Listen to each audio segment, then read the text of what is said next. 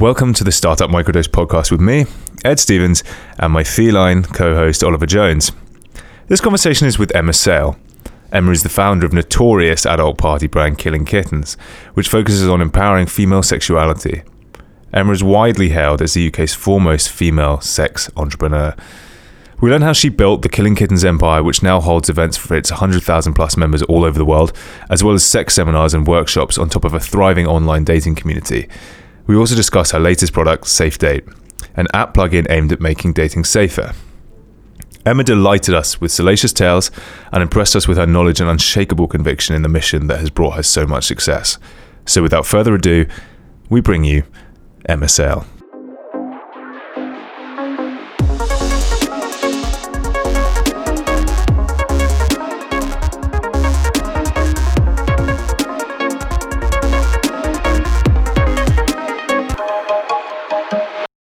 Greetings everyone. It's a great day to be alive. The weather is fine, and football, I'm told, is on its way home.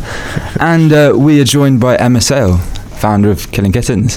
Thank you very much for joining us. Thanks for having me. So we want to talk about Safe Date, which is your sort of latest project I think you've just launched. Yeah. But before we get into that, to sort of contextualise you, it may be good to start with Killing Kittens, which I think is probably fair to say that you're best known for. Yeah. So tell us about that. How did that get started? So we're coming into the 13th year of it being in existence, and it came from like 2005 it was launched, and I was working in PR and I'd been working in the city before that, and experienced some quite crappy sort of behaviour from men in the city, and it was kind of the time that Sex and the City was out, and Summers had hit the high street, and lay-low sex toys were going into Selfridges, and there was all this talk about sort of female sexual empowerment going on, but yet the reality wasn't really happening, and I had to leave 2 jobs because of harassment, and the last one I was told that I'd be a troublemaker if I kicked up a fuss, having complained to HR, who happened to be best family friends with the director I was complaining about. So it was I was like, right, something needs to be done, and the balance isn't right. And with all this sort of talk about females, being out there to explore their sexuality more, it seemed to be all talk.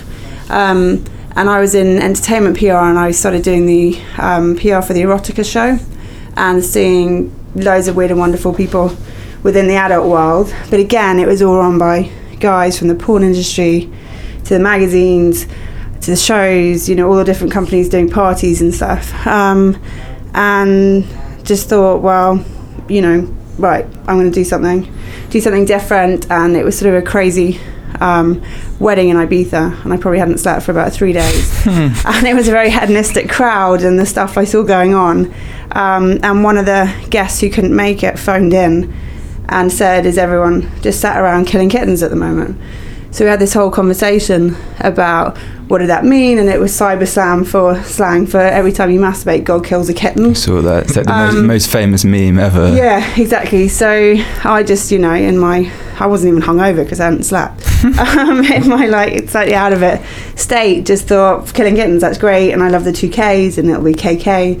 And right from minute one, I just wanted to create a world where the women were very much in control and empowered to explore their sexuality and not be judged and feel safe, and completely in control, and it'd be all about them. So what happened as small, very underground parties slowly and gradually sort of has built into a big online community with events online and offline.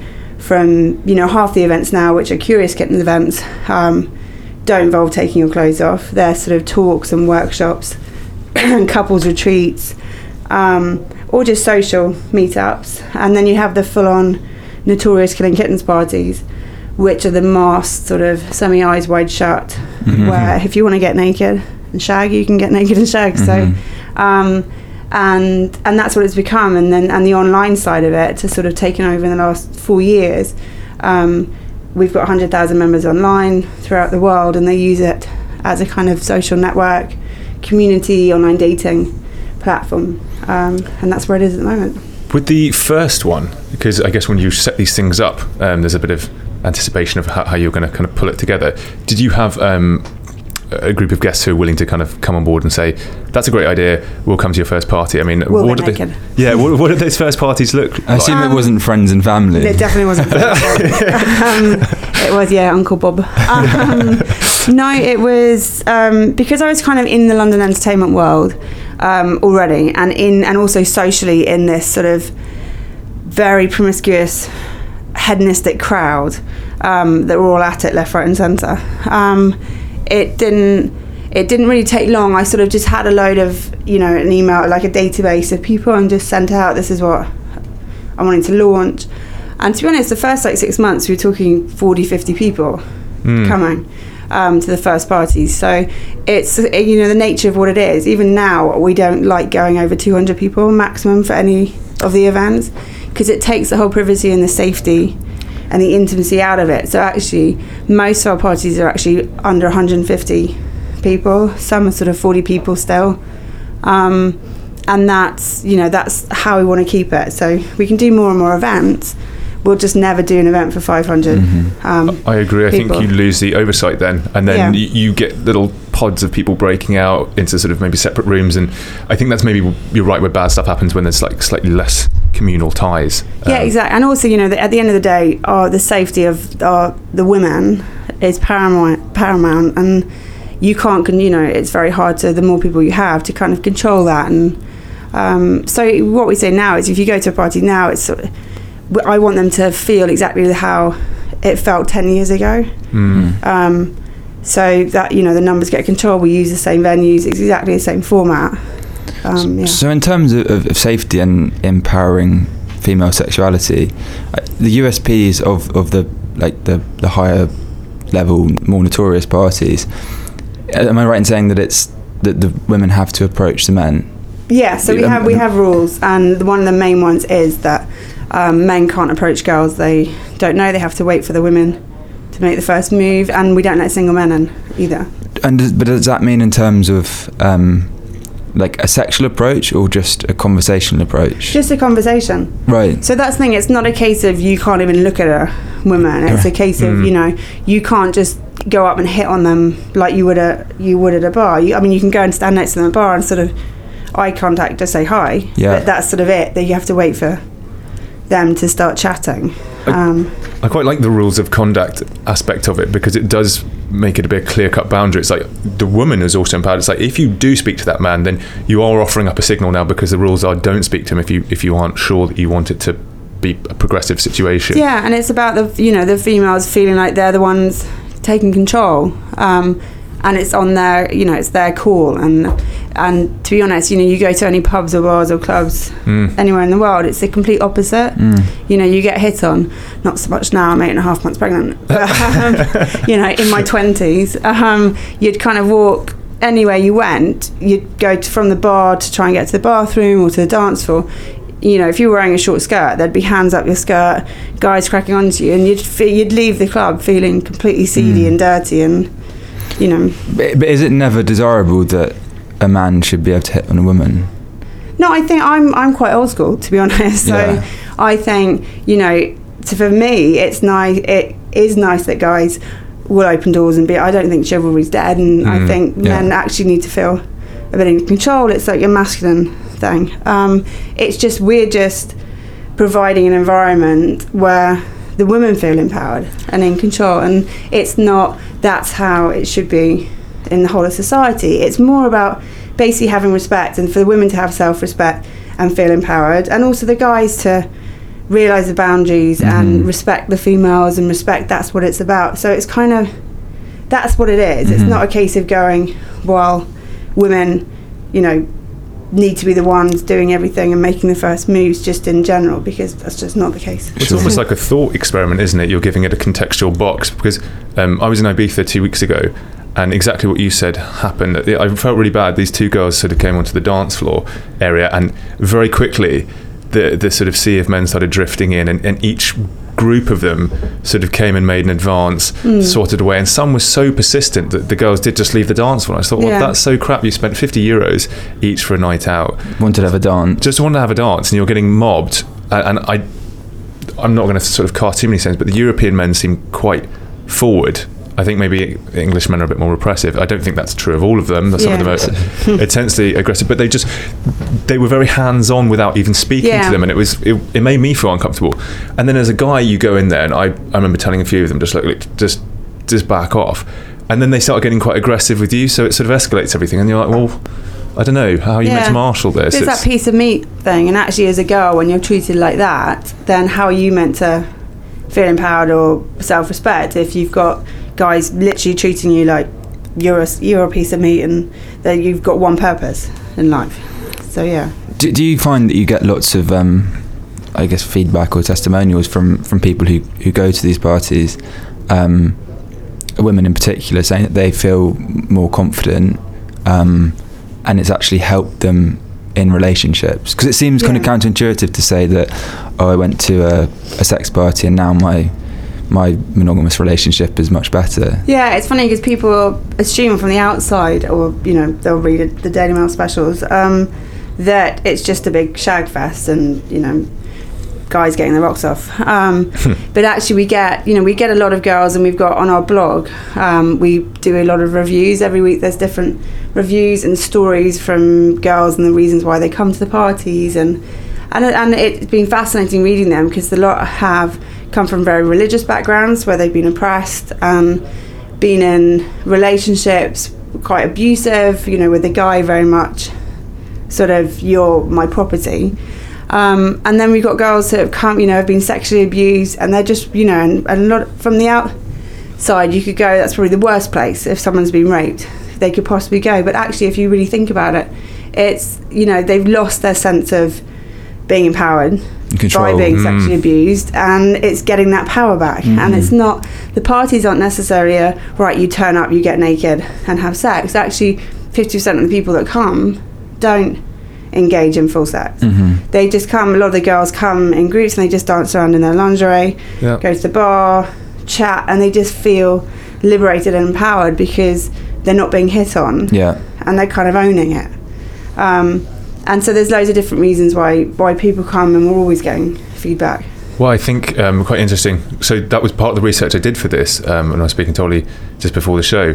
I thought was really important and really important to identify was the work you are doing for people who have either issues with shame or having been sexually abused. And I do think it potentially offers like a first cornerstone into them feeling again that they can explore this again with you. Otherwise your option, I guess, is to just annex sexual conduct from your world and say, look, I'm not in control of it, I don't want anything to do with it. Whereas I do think there could be a really good therapeutic quality, and I thought that mission statement was really nice, and probably completely different from some of the narrative that comes out about it just being frivolous, fun, potentially destructive chaos that people go into. And I don't think people are that naive. I think it's adults, as you say, just sort of questioning the status quo in an environment that you're creating that's safe for them to do so. How has your ambitions for that changed over time? Because you mentioned bringing in the non-sexual workshop type aspects of that. Do you do work within those workshops to help on the sort of sexual abuse side? Yeah, we've got, to be honest, right from day one, and I remember when I got the logo done, I wanted the 2Ks, and I said I didn't want the wording Killing Kittens, I just wanted 2Ks. I said, because it's going to stand, I joked about it being like the M in McDonald's, that it's going to stand for something. And so in my head, it was always start off the small parties and then it become a much bigger entity, but always with helping women at the front of it. And yeah, the parties are fun, and that's enough for a lot of people. But there's also the serious, when it comes to women, our biggest sexual organ is our brain. So you can have the parties where there's loads of shagging going on, but if your brain's not in the right state, or something's happened to you, or you need more confidence, or you come out of a crappy relationship, or you just want to learn, then you're not going to really get that at a party. So it was kind of, we launched Curious Kittens, I think about 3 years ago, to provide that the non-full-on part, but actually if you want to learn, men and women. So we have men-only talks and men-only workshops with dating experts on, the art of approaching and being approached and how to treat women and, that kind of thing, all the way through to Massage Your Man, which is, the tantric massage, a complete range. We've got an in-house sexpert and psychologist who sort of analyses a lot of the reviews who come in and is also available sort of one-on-one via Skype to talk to couples or talk to people that need extra help. So yeah, to me it's sort of being responsible. You've got to provide that side to it because it's yin and yang. You get some people feeling completely empowered, but then for other people it might not be the right environment to come into. So it's providing the whole spectrum and dealing with the brain as well as the physical to get that overall sort of confidence back in women. Sorry, go on. I was just going to say there's something about discussion around these topics as well that I think disarms them. For women, you probably, because there's all this thing of slut shaming of, I can't believe you slept with all these men. Yeah. You need to speak to each other to kind of get a barometer for actually what other people think and an honest discussion around it, so people can say, I don't need to feel shame or embarrassment or like some kind of hang up about it. It's like, I think we'd all do better to sort of just stop pretending we're all whiter than white and super simple and when we unearth these topics and can discuss them, I think only stands to benefit most people and understanding without themselves. judgment. And I think that was part of my sort of anger when I first launched it, was a kind of a guy that slept with 20 girls was a legend, whereas a single girl who slept with 20 guys was a slut. And a lot of guys, even guy friends of mine, would come out with comments, but she sort of slept around, and I'd be like, and? Yeah, what's your point? It's just damaged goods that can't be girlfriend material. It's sort of, it was very kind of double standards. It's got a lot better over the last decade. It's still not great, but I mean, personally, I'd rather, my hubby was a complete ass before me, but complete player. But I'd rather, end up with someone that has slept around and, got it out his system than a guy that turns up who slept with one woman. That to me would be slightly more daunting, worrying and daunting, and thinking, he hasn't been out there and learned about himself and learned what's right and wrong and all that kind of side of things. So personally, I think it's good for, if you're single, to go out and explore and experiment and not be judged. Yeah, and providing the platform for that helps, and conversations, I guess we flatter ourselves, but like this, the more these conversations are had, the more people can feel comfortable discussing and doing these sorts of things. On the business side, your background, as you said, is in PR. Has it been, because I don't think from what I read, you got investment at the start. It was just a sort of organic growth through, I guess, PR channels. It's all been organic, and actually it's only been the last couple of years with the whole growth of our digital online side, and realising that, that actually amounted to sort of 40-50% of our revenue, but yet the whole team was offline and it was growing organically, that made me think, actually, this needs to be sorted, and if people get hold of it who really know their tech and digital world, then, it's got a hell of a lot of potential, but I'm not an online person, so... but tech and digital costs a lot of money. So it kind of has got to the point where actually, if we want to go, it's basically go big or go home.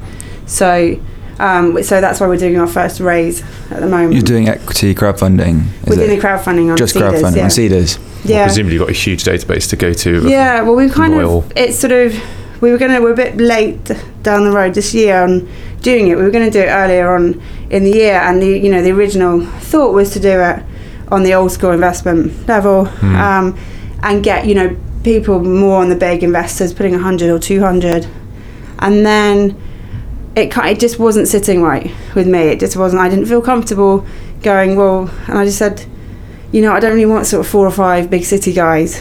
Yeah, ironically, it's putting the money in who, they're not really going to be very useful to me other than the money, and it just doesn't fit with what it's about. And more and more people, and in the back of my head I thought, we've got this massive community, and I don't really know who a lot of the members are or what they do. And more people were saying, I don't think you realise, the power of actually your community. So we put an email out just saying this is what we're hoping to do, and if you want to be part of our journey, let us know. Click this link type thing. Because how many members have you got worldwide 100,000. now? 100,000. £5 a user, isn't it? Yes. Which they're already spending on parties. And Yeah. But we had over 1,000 replies expressing interest, and a lot of them, over 100, were like high net worth individuals who are the ones you can speak to directly. Yeah. And that made us go, well, actually, it is about community. I'd rather have 200 people feeling like they own part of it than have 5 city boys. Well, it'd be a bit like Coca-Cola owning Innocent, that if your whole mission statement was owned by the city types that you said kind of abused you out of a job, then it kind of comes full circle to actually corrupting your own mission. Yeah, exactly. And also, all the girls, all our female members, and they can't put 100,000 in, but they can put a tenner in. Mm-hmm. So it's sort of, I wanted everyone to have access and feel part of it. So that's why, we went down the crowdfunding route. Because I think and that's active now. Yeah, it's active now, and we're raising 500,000, and we're on about 430,000 raised. So amazing. Get involved, people. So it kind of so it's there till end of July probably. Cool. And that will springboard the digital side, which I guess, because now you do have a challenge of bringing together a more global community, and how do you curate events for them, or do you make it sort of like local for local? Do your members in Australia have those meetups, or do you have big global events, or do you have all sorts of? Well, yeah, exactly. I mean, what we're going to do is we want to do Sydney and New York, how we've done London, because the parties we're having there are getting over 100 people.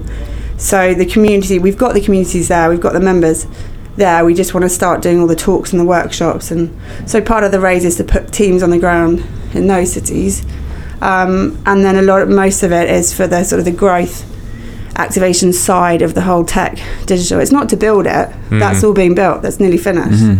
So it's all, if we don't get money in, it's still happening, because the whole platform's built. It's being tested in the next 2 weeks with 1,000 members, and the app's all done. So it's more sort of activating it all and activating the other cities, so we can, as I said earlier, go big or go home. Yeah. Do you see a typical user demographic, or if you go through your users, is there a sort of atypical user, or are you seeing that change? Because I guess my point with that is when we look at sort of 20-year-olds nowadays, it seems like they're all growing up with even more liberal questions in mind of gender and all these other things. So I wonder, is there a cut-off point, or are you seeing new members come in their early 20s, or is... We're seeing a lot more, we've seen this year actually, a lot more single girls who are in their early 20s joining up, and a lot more single girls attending the Killing Kittens event. And these girls are, they don't say they're straight, they don't say they're lesbian, they very much sort of, one day they want to sleep with a guy, the next day they fancy a woman, and it's sort of, and the confidence in them, the difference I see in them compared to when my lot were all in our early 20s and really insecure and like, ooh. It's amazing. They own it. And, then there's no means no, and this is how we want to be treated, and no, not interested. Whereas our lot were more, why doesn't he like me? We want to make him like me. Yeah. So I wonder if it's shifted the other way, and it's now the 20-year-old men who are totally lost. So there's a big shift in that, but also what we find is sort of the average age for the Killing Kittens parties is probably mid-late 30s, right. Whereas the average age for the Curious Kittens events and the socials and the meetups that we do with the Curious side is more 20s, more the late 20s. So there is that kind of, and what we're doing with the new platform, it's going to be called Kittens World, is having it for everyone, and within that there's the Killing Kittens party bit, the vetting, the registration bit, sort of security side, but the actual full-on site is everyone and anyone can join up, and it'll have all the content, all the blog features in there, and just be a big online community with all these sort of social meetups happening offline as well. So part of it is exclusive. But which part of it? So at the moment with the Killing Kittens side and the Killing Kittens parties, there's quite a strict sort of registration vetting process online, But like looking at what? That's got a lot to do with age. Right. And also we don't let single men in. Right. For them, all the guys have to be accompanied by a girl. It's very sort of, because of the nature of those parties, the security has to be a lot higher. But is there like a looks profile?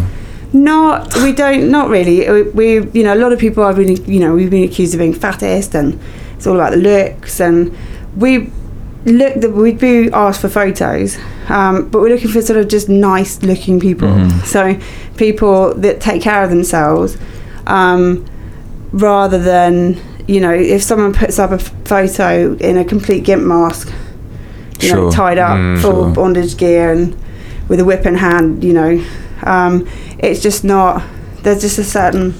Yeah, because I guess that could be misinterpreted as like going against your mission statement to empower women if you're only letting certain people in. Yeah, no, we're not. To be honest, it's more, a lot of the events have different ages, so there's some that's open to everyone. There are other ones where, the cut-off point is 45. And that's just what the members want. Yeah. So we'll kind of provide all sorts of, sometimes we'll have older ones where you have to be over 45 to attend them, and some are girls only. Right. So yeah, I mean, we provide across the spectrum on that front, but the Curious Kittens events and the meetups and the socials we do with them are open to everyone and anyone. Because I think there does have to be an art of curation. Any good party, unfortunately, there has to be a sort of subjective decision-making lens on it. Otherwise, the commercial model starts to break down, which is that people don't enjoy themselves, they don't come back, and then the whole thing ceases to exist anyway. Do you have in-party security? So will there be one or two, guys just assigned? And is it guys who are assigned to? So yeah, we have between 2 and 4 badge securities at the events, and they are, at the moment, they are guys. But actually we've thought for years, do we get a female security? But actually we've surveyed all the members, and especially the single girls that come, and actually they feel safer having a badged male security, because if there is any issues, it genuinely will involve a guy who's got toothpaste and a little bit handsy, and that needs a male security to deal with. And also I think, as from a guy being there, if they see male security, then they're going to be a bit better behaved. If they see female security, they'll be like, whatever. It's true. So, it's a big question about the empowerment, because I was watching some stuff about the sort of first wave feminism. It wasn't really, it was second wave feminism in the 70s, and it was the vote on college campuses to say we don't want curfews, we want to get out late, but we still know and identify and recognise that men are dangerous. We just wish to endanger ourselves. We wish to be out because it's our choice. And I think that's still the problem today, is no matter how many rules and restrictions we put in, it's like, even if Ollie and I came up against a guy who's 6'8", it's like we are now in danger. It's up to that guy to choose to behave. But if something kicks off, if he drinks too much and decides he wants a problem with us, we're in danger, and we have to be able to administer that. So I do understand with your parties, it's like, if it needs a 6'5" guy to just have some oversight and make everybody feel safer, then you don't even get the trigger points of the bad behaviour, because the guy who's being handsy won't even hopefully go down that path. As part of the way you grew, did you court sort of the notoriety of it? Did you like play up to the idea of it being a hedonistic shag fest, even though that's not actually what your mission statement is? But because I think understandably it could be misinterpreted that way, and you could be accused as such. Did you was it good PR, but even though it was... Do you know what, coming from a PR background, I knew that there was something in it from being in PR where you write press releases, you're trying to get hold of journalists all the time, there's some big scary editors, you know all their names, no one ever wants to speak to you. Coming from that background, and within a month of launching Killing Kittens, having incoming calls from the editors made me go, there's something's going on here. And it was never a case of courting. It was, it's like you don't court the tabloids. They just happen. And you have no control over what they write. You have no control what their headlines are. You can, it took me a couple of years to kind of grow a really thick skin, not read the comments, and just read articles and be sort of, the bits about me were completely irrelevant. I skimmed over them. It was more, how does the business come across Is the message right? Is it going to get us more members? Yeah. And that's what it, it's tomorrow's fish and chip paper. That's what it kind of has always been in my head. The ones that are quartered would be the more broadsheets where you're talking more of a business angle. But again, up until literally this year, we've never written a press release or phoned out to try and be courted or get media attention. It's all been incoming. Yeah. Incoming calls and emails and asking us to contribute and comment on certain things happening. So it's been fascinating on that level.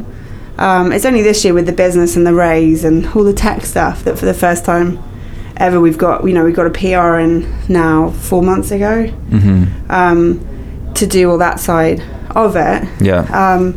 And that's, But I guess, so you wrote a book, Behind the Mask. Was that, I don't know when that came out. 2014, I think. 24, so relatively recently. So was that not kind of playing up? I mean, I haven't read it, but was it not playing up? You can read it about an hour. Was it not playing up to the hedonistic side? It was, do you know what, with it, in it is more, it's more of a story in that, as in my story, because we had, the whole time we've been doing KK, the amount of people, because you come out with stories and you're at dinner parties and you're at drinks and you're chatting about what goes on, and the amount of people like, you need to write a book. This this isn't normal. Yeah. Get it down. And it's sort of, the more and more we're doing it, and more and more people said that, it was sort of, well, actually now's the time. So it's sort of, I think the Metro said it was sort of Jackie Collins meets Sex and the City. But it was kind of, it's sort of my story and group of girlfriends sort of trying to find love whilst all this crazy Killing Kittens parties were going on in the background. And does sort of female sexual empowerment fit into that? Yeah, it does, but I mean the way, because of the whole security side of it, all the names have been changed. It's fact. Yeah. It all happened, but rather than, there's sort of 5, I think, main girls in it, but they've all got different names and they're all based on 4 or 5 girls I know. So all the stories are real, but they didn't necessarily happen to one person. So it's more, you've got all that going on, and then organising the parties in the background. Imagine at the book launch when all your friends turned up and they were just able to point each other out. Yeah, there were a few people and a few of the guys, knowing exactly who was who. But I think it's good. I think people often want to drift. I mean, as 50 Shades of Grey showed, they want to live in fantasy. And it's like, well, if you are creating the reality and can port back actual stories from, as you say, it is a weird and wonderful world, then I think it's quite exciting that it is based in reality, or give or take blended reality, but you're able to trailblaze, and it is a hell of a story. I think especially in England, I guess in France and stuff like this, they love a bit of a they're very sort of laissez-faire with their attitudes. Has there been a kind of journey for you from when you set it out to how your views on sex and relationships have changed, iterated? Do you see them as separate? Are they separate until they're no longer separate? How have any of your perceptions changed? I don't think my perceptions changed. I've always been the sort of person that just wants not everyone to be happy, but everyone basically, as long as no one's getting hurt, then I'll never, who am I or you to judge anyone? And I've always been like that, and I grew up in the Middle East and was at school over here, and I just sort of, since I was little, been immersed in so many different cultures and behaviours and people, so I've got used to seeing loads of different people from all walks of life behaving in completely different ways, that I'm just not judgmental in that way at all. And it's the same with sexuality. I mean, I've never been someone that slept around or had one night stands, but that's just me. I've never judged friends that have. That's just how I personally get too emotionally involved very quickly. So it was sort of very early on well, that's just not a good route for me personally to go down. Whereas lots of girlfriends are like, whatever, and we'll sleep with 7 different guys in a week and not give them a second thought. God. So not that many of them. But it's sort of, so my perceptions haven't changed. If anything, I was open-minded anyway. I've learned a lot more about sexuality and the way people tick, and the different levels of it, and also the different, reasons why couples will come to the parties and get involved. So I probably, before I did it, you had there's that whole swinging thing, which people have of sort of the middle-aged couples throwing keys into bowls, swapping partners, and their relationships must be broken. You've always in my mid to early 20s, when just before I launched this, there was probably part of me that was the only perception I had of couples being involved in this world. And so that side's definitely, my eyes have probably been open. And actually, I say now, the most secure couples I know, who I've become very good friends with, are some of our members who have the most amazing relationships. And it's just what they do. And they trust each other completely. They're exploring their sexuality together. The woman might be bi-curious or bisexual, and the husband just lets her get on with it, but without feeling insecure or like he's going to lose her. Because I think that's the problem. A lot of people, especially, it's more of a male thing, is that control and wanting to control the woman because of their insecurities, and they think the woman's going to leave them, so they kind of pull them in even tighter, when actually the irony is that is how you're going to lose them. Whereas if you just let them be themselves, even going out for drinks, the amount of guys I know who... Oh, it's insane. It's insane. Who I have girlfriends, I'm like, why are you on your phone still? Well, you just won't stop texting. These are husbands. So boring for it's just everyone. so boring. And just what a waste of your mental faculties to be checking up on somebody. If somebody's going to play away from home, I guarantee you 9 times out of 10 they'll probably get away with it. And you'll find out when you find out. If they're going to do it, they're going to do it. And the more you put up resistance, the more creative they'll be in their problem solving. He said, And I have a big issue actually within relationships, is there's sort of this obligation to you can't chat everything over and chat everything to death and sort of investigate the navel gazing of every thought you have about everybody who walks past you on the street. But at the same time, the obligation to sort of just, I guess, be dishonest to preserve the peace. A lot of people have to sort of go, oh no, I've never thought an impure thought about anything ever. And it's like, well, it's bollocks. It's just bollocks, and you're going to have to lie to people just to kind of keep this whiter than white. I probably check out women walking past me quicker than I have a competition sometimes with my husband. I probably check out the girls walking past me quicker than he does, because it's a natural female thing. That's how we operate on aesthetics, and I want her bum. And that's a great dress, she looks, it's what we do. It's a natural thing. In the same way, we're all animals. Guys are going to check out girls. It doesn't mean they're going to leave you and want to jump in their pants. It's natural, and you can't deny it, and you can't, you shouldn't pretend you're not doing it. Well, there is a bit of a primitive narrative around men. I think some girls still treat men, and I do think some men operate this, and I frown on them. Like, there's definitely, I think, layers within men of, I see a man who's lechy and too persistent as weak. It's like you've got this weird compulsion that you cannot control, and any compulsion essentially is in control of you. You're not in control of it. And so I see men who are overly aggressive or have these alpha male types who think it's like, play the game or neg women or whatever. And I think they're pathetic, and I look down on them. But I think some women also look at men like all we can think about is sleeping with people. And sometimes you go, not in a million years. Like, I wouldn't, or I'm not even thinking of that. It's not just a constant goal to get in to people's pants. And I think I as a guy, I can find that quite frustrating, that you're sort of being second guessed as though that's your constant objective, and it's like, I really am not even geared that way. So I don't know how those levels balance out, because obviously women are alert to the worst kind of guy, because they're the one that keeps swooping in and trying to sort of create that for themselves, because they see it as like some kind of goal-seeking exercise. And it can be quite frustrating as a guy who's not geared that way, to sort of be like, I'm here just to chat to you, hang out, have fun, be friends. I'm not trying to sort of angle it that way all the time.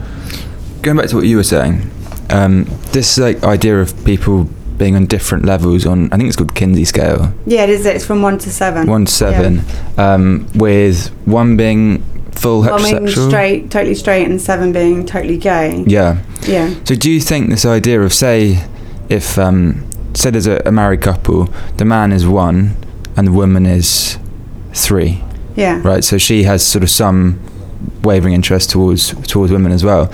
Do you think, given that we're in a slightly more liberated society than maybe it's ever been before, in that married relationship, the husband will feel insecure about that and try and control her and stop her from having an outlet. Could that be contributing to, or one of the factors involved in the increased divorce rate? And do you think, therefore, that if things like killing kittens can allow couples like that to have a safe way of scratching the itch? Yeah, then that's a good thing. Yeah, no, I completely agree. And but actually, scientifically, when most women fall 3, 4, 5 on that scale, and that's just fact. Right. But it's been a very much, we've been in this very monogamous sort of setup of you find a guy, you get married, and that's it. You're straight. Mm-hmm. But it's the same for guys. There's been a lot of older men coming out because they couldn't, they weren't allowed to be gay, or they didn't want to, be seen to be being gay. Yeah. So there's still a lot of that. Whereas now, it's sort of society is a lot more open on that, and women are a lot, they are a lot more vocal. So it's not that kind of just sort of women know your place and just lie back and think of England and you need the guy for the financial security and which a lot of sort of my parents' generation. I'm very much that. I've just turned 40. That kind of generation of being really in the middle, where a lot of our parents are the real old school setup of the women at home, the guys working. Yeah. And I know a lot of people's parents who've split in their sort of 60s, 50s. I mean, mine are one. And a lot of the time that, the women didn't feel like they could ever leave the husband because they had no money, they had no job, they were pretty much tied, and they had nowhere to go. Whereas nowadays, we're a lot more independent, we're a lot more financially independent, we can leave. Yeah. We don't have to put up with what women used to put up with. Mm-hmm. And we have a voice and we have a say in our sexuality and our sex lives. We don't just have to lie back and think of England. Mm-hmm. And so that's making a lot more women more vocal, especially the ones that are in the middle or a bit bi-curious. So they're starting to have, be more vocal with their husbands, say this is what I'm thinking, this is how I'm feeling, and it comes down to communication. And all relationships come down to communication, even if you're both one on that scale. Mm-hmm. If you're not honest with each other and communicate, then that's when the PAs and the gardeners affairs come into the picture. The tennis coaches, exactly. Or in my dad's case, the Polish masseuse comes into the picture. So it's, what I find with a lot of our members is that openness and that they've had proper conversations. Yeah. And the guys have often realised that, if they don't, communicate like this and allow the woman to scratch the itch to go out there, then they probably will end up losing them. Sorry. So I was going to say, could that raise a question of parity?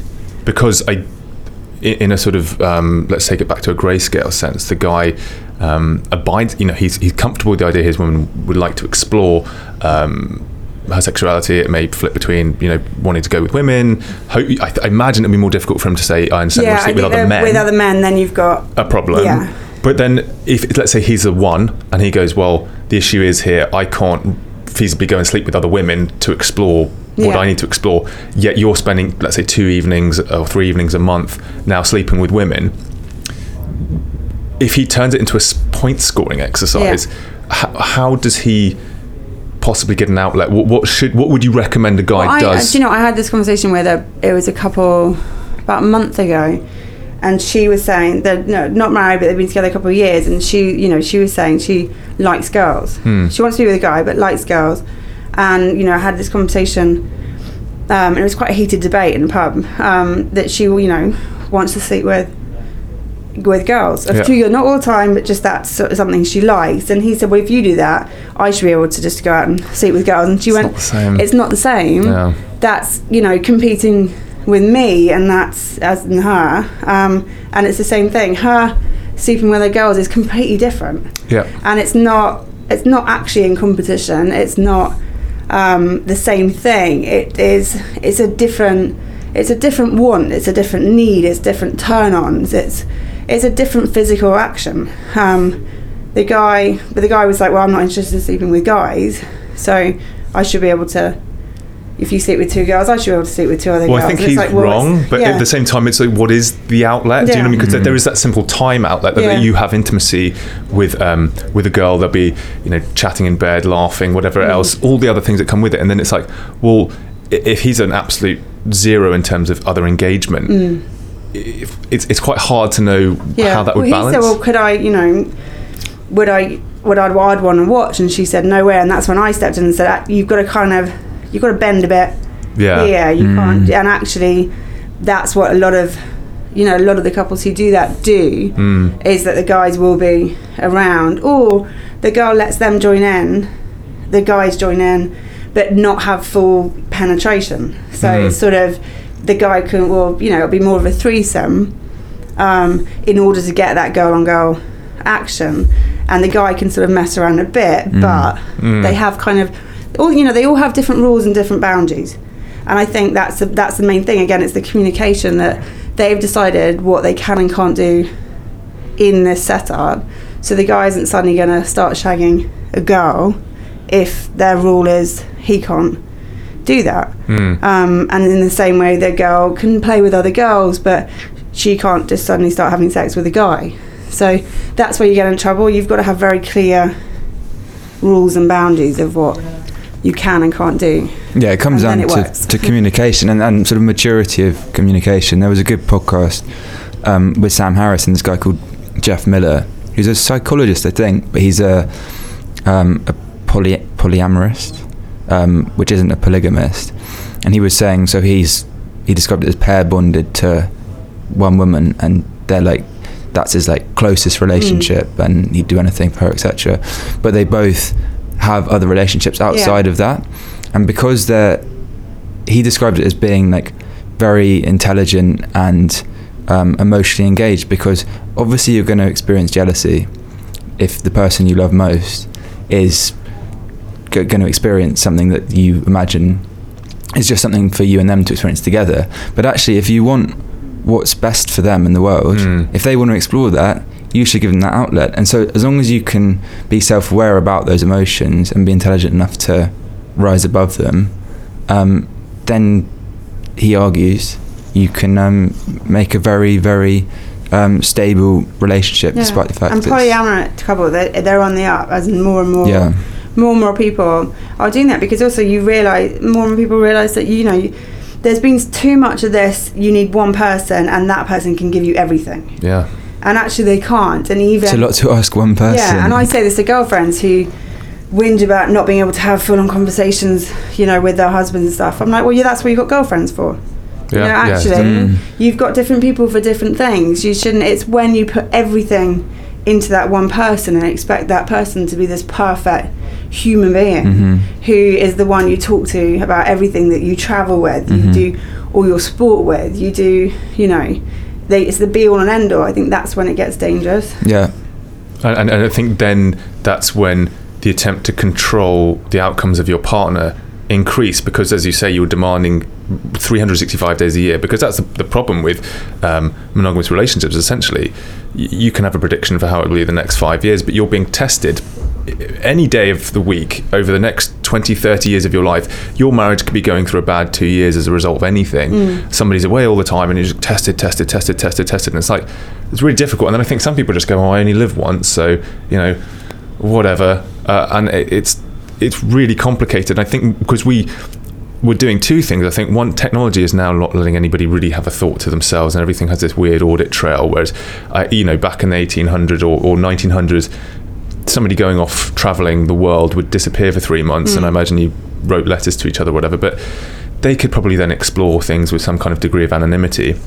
And two, we're eroding community structure as well, so you're not getting that, I'll just, you know, speak to my neighbours or speak to the people in the village about other things. It's that responsibility, and that's, you know, that's, community is a massive part of our setup. And I think society now, you're not answerable to anyone. It's very, you know, transient. There's no community, so actually people behave like assholes because they're not part of a community. And also at the same time, you get people who are really lonely. And we get a lot of girls and guys who, you know, who move to London, and they like the curious kitten side of it because of the social side, because they're like, we've been in London a year and haven't really made good friends, and We came in not knowing anyone, and they want that community, who will have your back, who will be there if whatever happens, but at the same time who will not let you get away with stuff, who will tell you if your behaviour's out of order, and you need that. That's how, that's how society's always worked. It's how tribes worked. It's how, third world works. It's, it's very tribal, it's very community based, you take responsibility. And the problem with the Western world, and a lot of it is the digital side, is people can behave like arseholes, and they can catfish, and they can pretend to be things they're not online. And it's very sad, and you hear about, you hear stories all the time. We did a big survey on the whole dating side of things, and it was something like nearly 60% of people who are online dating admitted lying about stuff on their profile. It wasn't like 10%, it was 60%. It's, It's a lot. It's a lot. That's actually probably a good point to talk about your new project, because I think the dating world is changing, and now it seems to be comfortable with the idea that technology is mediating these interactions. And as you rightfully point out, I think the profile is the fishing line out to try and catch the fish, and people will put everything they can forward, best photos, best this, that, which always sets an expectation up here. And then it seems when people go on these dates, the reality always falls short of what they've used to try and catch people in the first place, which makes sense, because you put your best foot forward to catch the best potential partner. And then I also think the issue with a dating app is you're sat opposite somebody having to make a decision about the next 40 years of your life within one meeting, whereas are you? Well, no, but you have to then say, is it worth going on another second date? Is it worth on a third date? Whereas if you meet somebody organically, let's say, I guess people meet through work, people meet through friends, you hang out with them more and more, and then you grow to sort of like the idea that you may like them more than you thought you did. Yeah, which is a really nice way of looking at it, rather than going, this has to justify a next step. So you're coming in to tackle the issue around dating with your new app, your new project.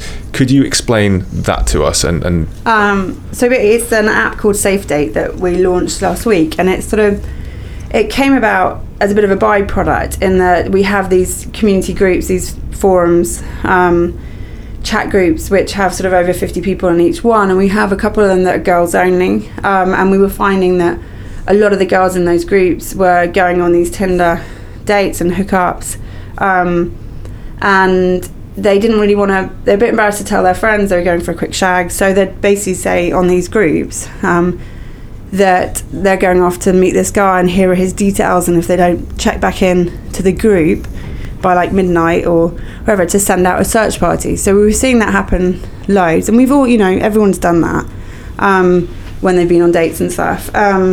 And so we were seeing more and more of that happening, and thinking, well, with our new platform we're building, that we need that technology in there so that people can register that they're going on dates and all the details, and decide who their safe contact people are. So in the event they don't check back in to the site, then their safe people will get a message with all the details on, so they can come and find you. So we were doing that, and then after discussions in the office, it was more, actually, it's the kind of thing you want teenage girls to be able to use. And it doesn't have to be dates, it could be play dates, it could be going to the cinema, age 12, going to the cinema with 5 friends, and you have your parents on as your safe people, and they just know that, you're being sort of tracked, and, where you're going, and register, and then you log back in. And if that was the case, then no parent's going to allow the KK app to be downloaded onto their child's phone. So we decided to do it as a completely standalone app that's global and open to everyone and anyone. So hence the Safe Date. And it's a very simple format. You go on, you register. You can register via your Facebook profile. You put in all your details, which app, which dating app you've used, or doesn't have to be an app, or where you met so it this works person. In conjunction with the existing technologies, not to facilitate that date. It's not a dating app. It's very much, and we're already in talks with some dating setups who want to put the Safe Date into their system, so that on their profiles, people's profiles on their dating sites, it'll have the little Safe Date icon, which means people will know that the person they're going on a date with, it has Safe Date installed on their phone, so someone's watching and tracking them, which might, put off predators. Yeah, even Oh, right, so the person, well, I guess in most cases it's the female with the safe date. Well, they're not exclusively, right? It could be. No, it could be male. Yeah. That's the thing. It can be guys. It can be teenage boys. It can be gay couples, gay couples. It's everyone and anyone. But the person who goes on the date with them knows that they're on safe date. They can do. They don't have to. They don't. It's only if they've met on a dating site where we've linked up with them, so they'll see it. But at the moment, it's you can go on a date. You'll put in all the person's details. You'll then decide who your safe people are. Right. One person, you can have 3 people. You don't even have to tell them that they're your safe person. So that's part of it, is that privacy and security. So you can you put in the safe person, you put in the time that you want to check back in to the app, and if you don't check back in at that time, then those safe people will get a message saying your friend so-and-so has been on a date, she hasn't checked back in, click here for the date details. Yeah. So that's how it works at the moment. So in the event of everything going smoothly, you check back into the app, then your safe people don't even need to are completely unaware that you've been on a date. Would that willingly lend a location for where they are now? So if Ollie went on a date and I don't hear from him at 11 p.m, it tells me I've not heard from Ollie. You would be my safe person. Would it say he was meant to be in High Street Kensington, but actually his location has been identified? We're adding that at the moment. So the initial launch has the details of where they've been. But we're adding in the next couple of weeks you can drop a pin, and also it just gets tracked. So in the event something really goes wrong and say the police get involved, we'll be able to go, here's her route. Yeah. This is where she's been at what time, and this is who she went on a date with. So yeah. I mean, obviously this doesn't actually preclude any sexual violence or whatever it happens to be happening on the date. Yeah. But I think it is a good system. But if the person who, say I was on a safe date and I was going on a date, if I could somehow make the other person know that I was, then it would be very efficient, because if I was going on a date with someone who had predatory intentions, and they knew that I was being tracked, etc., then obviously they might not pick you. They're not going to do anything. That's the thing. We can't. It's not a band-aid that's just going to fix a big problem that society has with online dating. It's if we can help in any shape or form, or just save, as you said, if it puts off guys from going down the route of being that predator, just because they've seen that the person has a safe date icon on their dating profile, then that's great. It helps in some capacity. Well, I think you stop the cascade early. I think that's it. It seems like a lot of what happens, I think there's premeditated acts, which are, that's a whole different individual. And then I think there's the ones that have this sort of rolling progression. And I think if they get nipped in the bud early by just that, like even the logo just saying you're being observed, I think that could be a fantastic way of dissuading people. Will there be a reverse audit side of things, which I guess goes into a more murky territory, that if you went on a date with some guy and the feedback's generally becoming, we keep getting like flash up signals of people being alerted every time, what does one do about that? What, the same guy? Yeah, so the same guy that's another thing. And so we've got different things we're adding, and actually one of the bits is if you have had a bad experience, then you can flag a person up and it'll be anonymous and they won't know. But in the event of the same person gets flagged up by X number of people, right, then it's we might be able to hand over the details. Interesting. Yeah. Well, necessary, but I guess also it's like raises some. But there's the whole GDPR side of things though, and the data, and the security in that. We've had to, it's been a lot of minefields we've had to navigate around on that level when you're dealing with people's personal information. So there's only so much we can and can't do, but because it's anonymous, because it's tracking your phone and your whereabouts and that information, and also if the police do get involved, then you have to hand it over, and that's not an invasion of privacy. It's going, well, this was her route, this is where she's been and who with.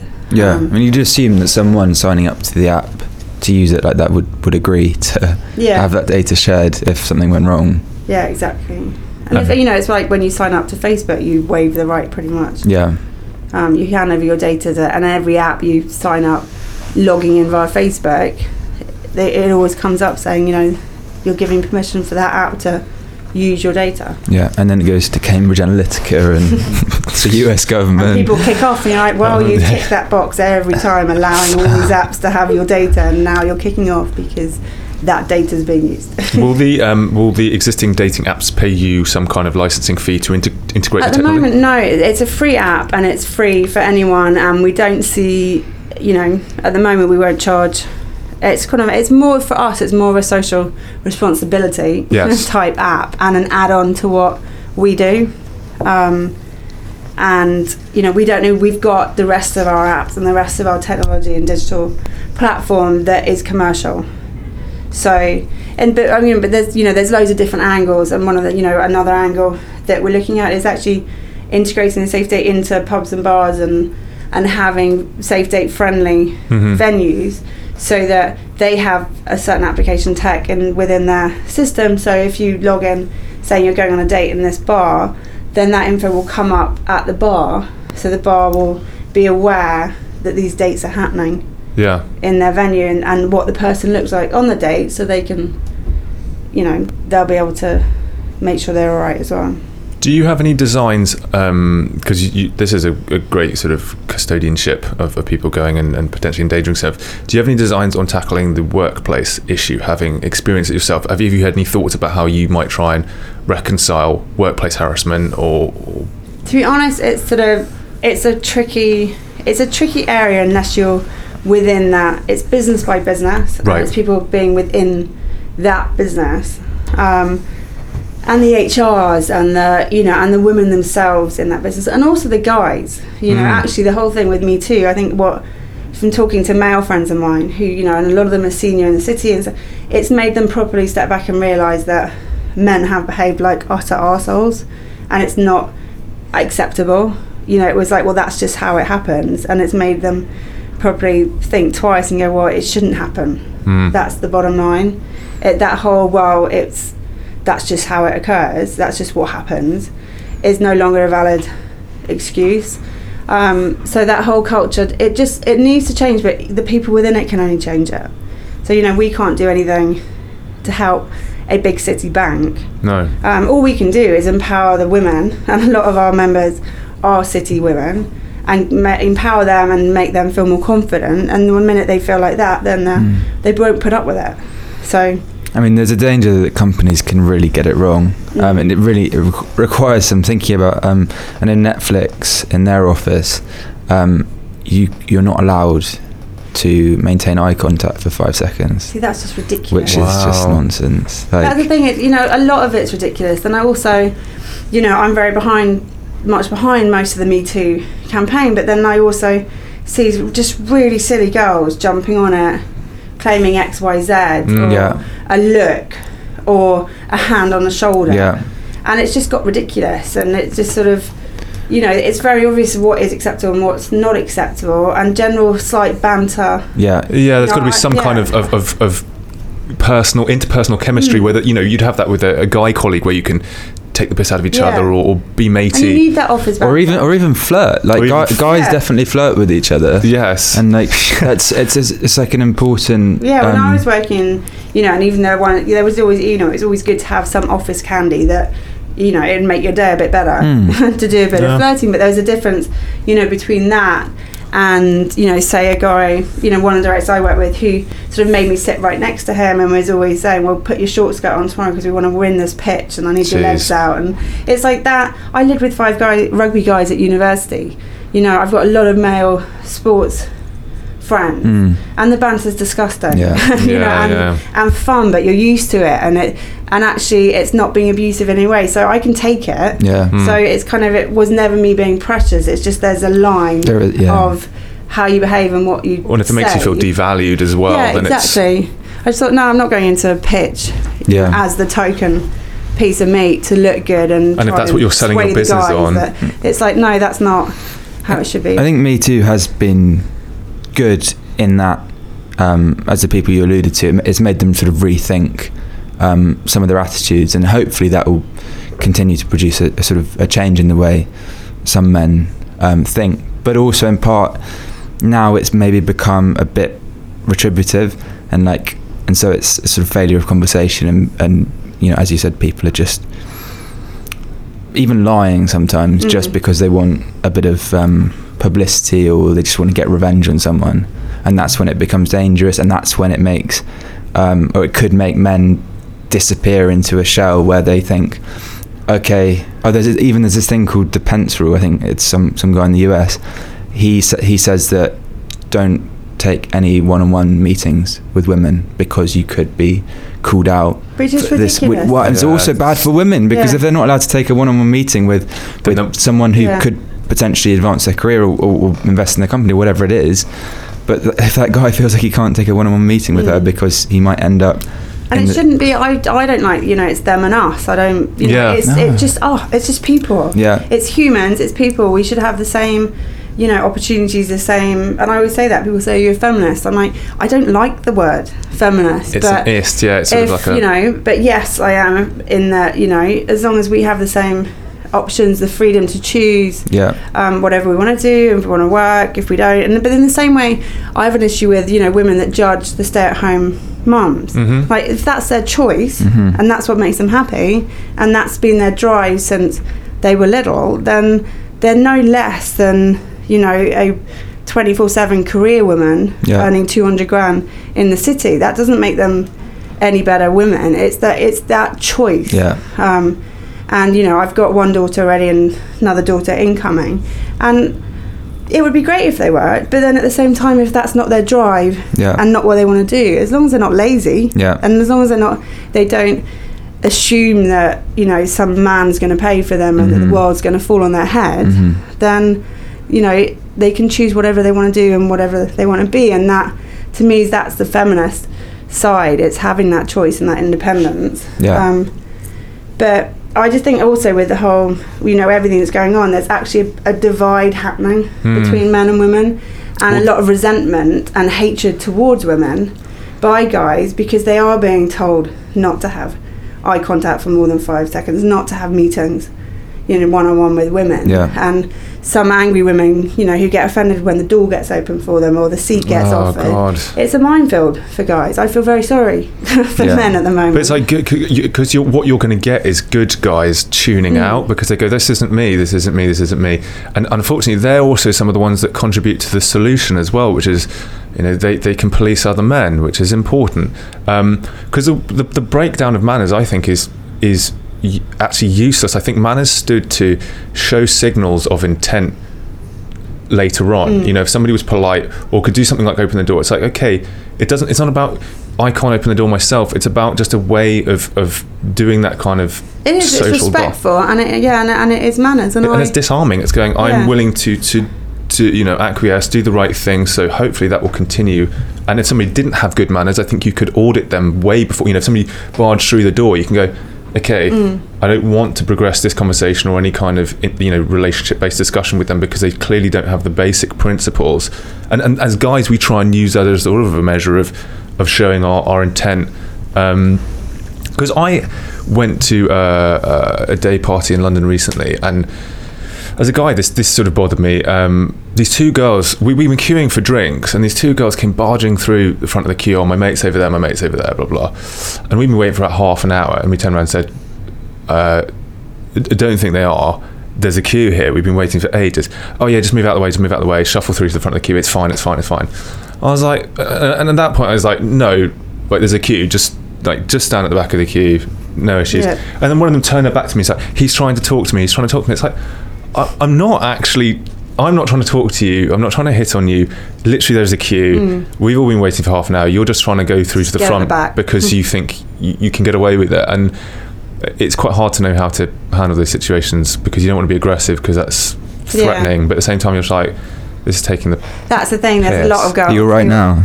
What's that? You're right now. Yeah, I've just about got over it. No, there's a lot of girls that take the piss, and they, you know, and they are behaving like that, and it's not helping in any shape or form, and it is creating this fight that shouldn't happen. It shouldn't be an angry thing. It shouldn't be a hatred thing. It shouldn't be a fight.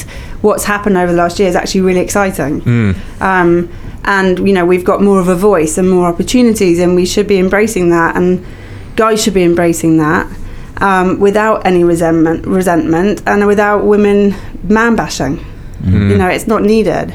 You know, we shouldn't have our independence and this freedom at, you know, at the extent of you guys not being happy. It's sort of, it's not yin and yang. It's like both of us going forward together and working in partnership. Yeah, it's communication, conversation again. I'm going slightly conscious of the time. Yes, indeed. So I guess the next section will be quite interesting to chat about, is to dive into more of the entrepreneurial existence that you've gone into and what steered that or helped educate you through that. I also know that you am I right in thinking you do ultramarathons? Yeah, so I do. I run a big group called the Sisterhood, and that's been going on sort of the length of time as kittens. It's always been the yin to my yang. Right. And I've always been a sports nut. And the Sisterhood is a big group of girls, and we do lots of crazy sports events and social events in aid of various kind of women and children's charities. Is that stress relief for you? Does that just let you clear your mind? Is it just getting exercise, yeah. I mean, exercise has always been my thing. I was a sports nut at school and at university. I did sports science, and it's always been my outlet. And even now, you know, I've exercised throughout all pregnancies, and even now I swim about 5k a week. And it just sort of, it clears my head. It kind of, I try and do it in the morning, and you know, and that repetitive side. I used to be a bit of a gym bunny, but got quite obsessive after uni, and it wasn't healthy. Yeah, you can do. So I got more into triathlons and the running outside that got me into the ultra marathons or open water swimming, and that, you know, and I know I'm built more for. We joke that, you know, it takes me 5 kilometres to warm up, and then I get faster and faster. And it's my thing, and that repetitive sort of running or swimming is when I do, especially swimming, is when I get a lot of the work done in my head, or I can be angry about something, but by the time I come out of the pool or the lake or wherever I'm swimming, it's sort of, you know, all the priorities are right and everything's sort of back in place, and it's just always been my outlet.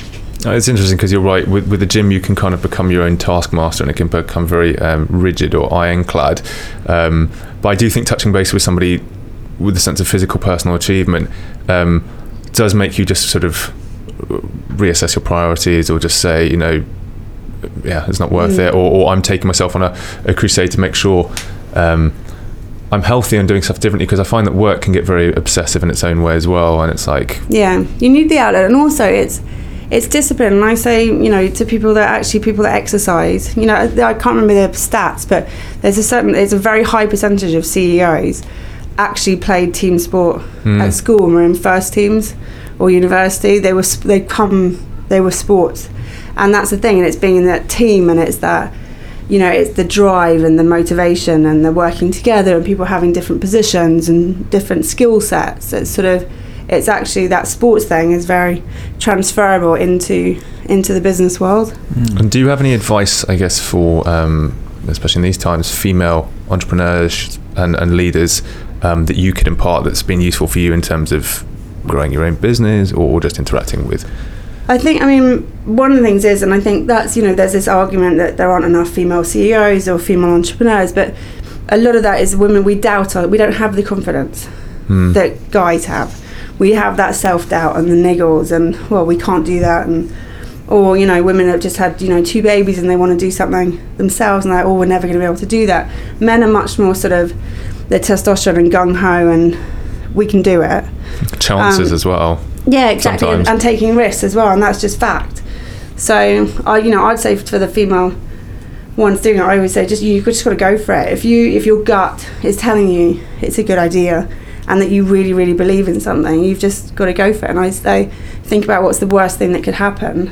You know, you might have to go back to a 9 to 5, or if you're single and young and you're starting up, you might have to sleep on your parents' sofa because you can't afford the rent, or a friend's sofa. If you can deal with the worst case scenario, then you've got nothing to lose. Just go for it. That's sort of what I did with mine. I thought, well, if I can't pay the rent, then I've got various people's sofas to stay on, and I'll give myself a couple of years.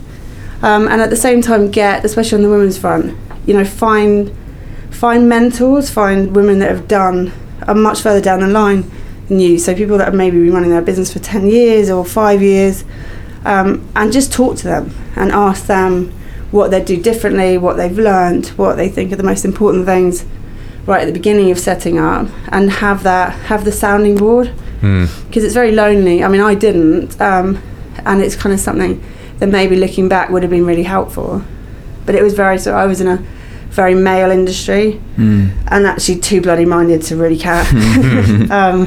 So what anyone else thought, but I know a lot of women who are starting out, and I'm mentor to quite a few girls and get random emails from people I've never met, and will always have time to chat to them. We could do entrepreneurial kittens. Yeah. So yeah. And one thing I think specifically in your case, because there is a sense of judgment cast over people going into becoming entrepreneurs, because it sort of unsettles people. Anybody who's going down a corporate path and hears somebody doing something themselves, they kind of want to be either supportive or disparaging, and particularly with you, because you were cracking, I guess, controversial ground. How did you deal with any judgment? Haters. Yeah, and did you get it from family members? I had it with everyone. I had it from old school friends, and to be honest, that drives me. It's sort of, I always say that actually the best you can do, to me, it was never about the money. It's only now that I'm kind of feeling a bit more comfortable with actually even the title entrepreneur.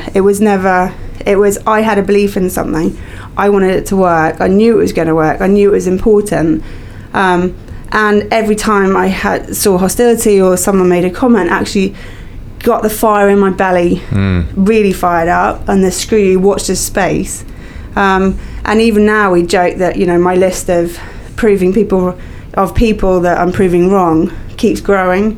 So the more it goes on, the list gets longer, and it just, you need that fire, you need that passion and the reason why you're doing it, and the whole ethos behind why you're starting something. If you start something purely for figures and money reasons, and I want to be earning this in 6 months' time, it's not going to happen. I always say that money is the byproduct of success. It just sort of it comes, but if you make that your focus, then you lose sight of why you're doing it in the first place.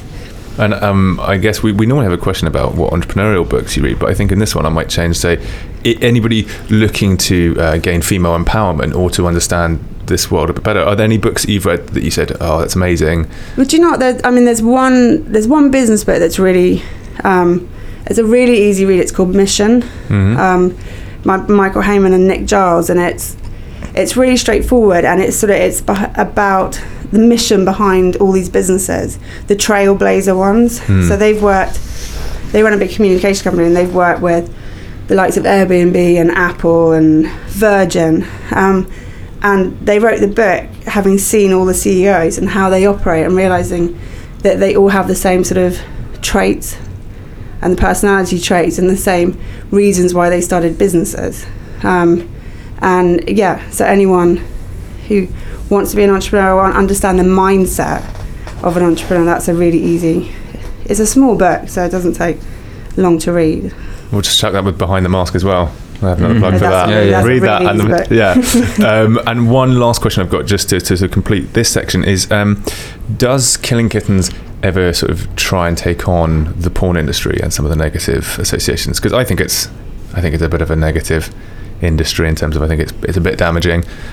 Is that on your roadmap to ever sort of challenge the status quo there, or do something to be honest, I mean, I'm been very aware of the porn industry the whole way through, but I'm also very aware there are already Erica Luss is a big one. There's already women in the porn industry who are taking it on, Frolic Me. They're taking on the status quo. They're doing female friendly porn and sites, and it doesn't need me involved in it. Can you lobby to remove or lobby against some of the bad practices? We can definitely get involved, and actually, the porn, a lot of it, the rules all changed in the last couple of years, which I know people, they have been up in arms about. It's things like something like men's ejaculation can be seen on porn, women's can no longer. You can't have So the legalities of what can be shown and can't shown. But again, it's a minefield. And with the online side, it's sort of, you can put all the rules out there. There'll still be a site that shows the porn that's been banned. So there's only so much. Just a massive battle for I'm not quite ready to take that one on. You've got enough on your plate. Yeah, exactly. To wrap up then, is there anything that we can do, or rather can we ask our audience to help you with? Crowdfunding? Signing up to the new app? Signing up to the new app? Yeah, I mean, it's just busy. We've got, the crowdfunding end of July. It's on Cedars. The Safe Date app launched last week, and then look out for Kitten's World and the whole new, KK technology and platform and app that will probably be launching September. We're testing it on members the next month. And that's it, really. Just watch the space. Cool. Sounds good, and thank you very much for coming on. Thank you so much. Really interesting. No worries. If you enjoyed this or any of our other conversations, we'd love to get your feedback. Our Twitter handle is @thestartupmic, MIC, or get us an email, ollie@startupmicrodose.com. If you're feeling particularly generous of spirit, a review on iTunes would go a long way to ensuring that we can continue to bring you these conversations. Finally, this recording could not have happened without the support of Founders Factory backed Entale. Their podcasting software and studio in the Daily Mail building in London are, as ever, the unassuming stars of our show. Check out entale.co. And thank you for listening. Goodbye.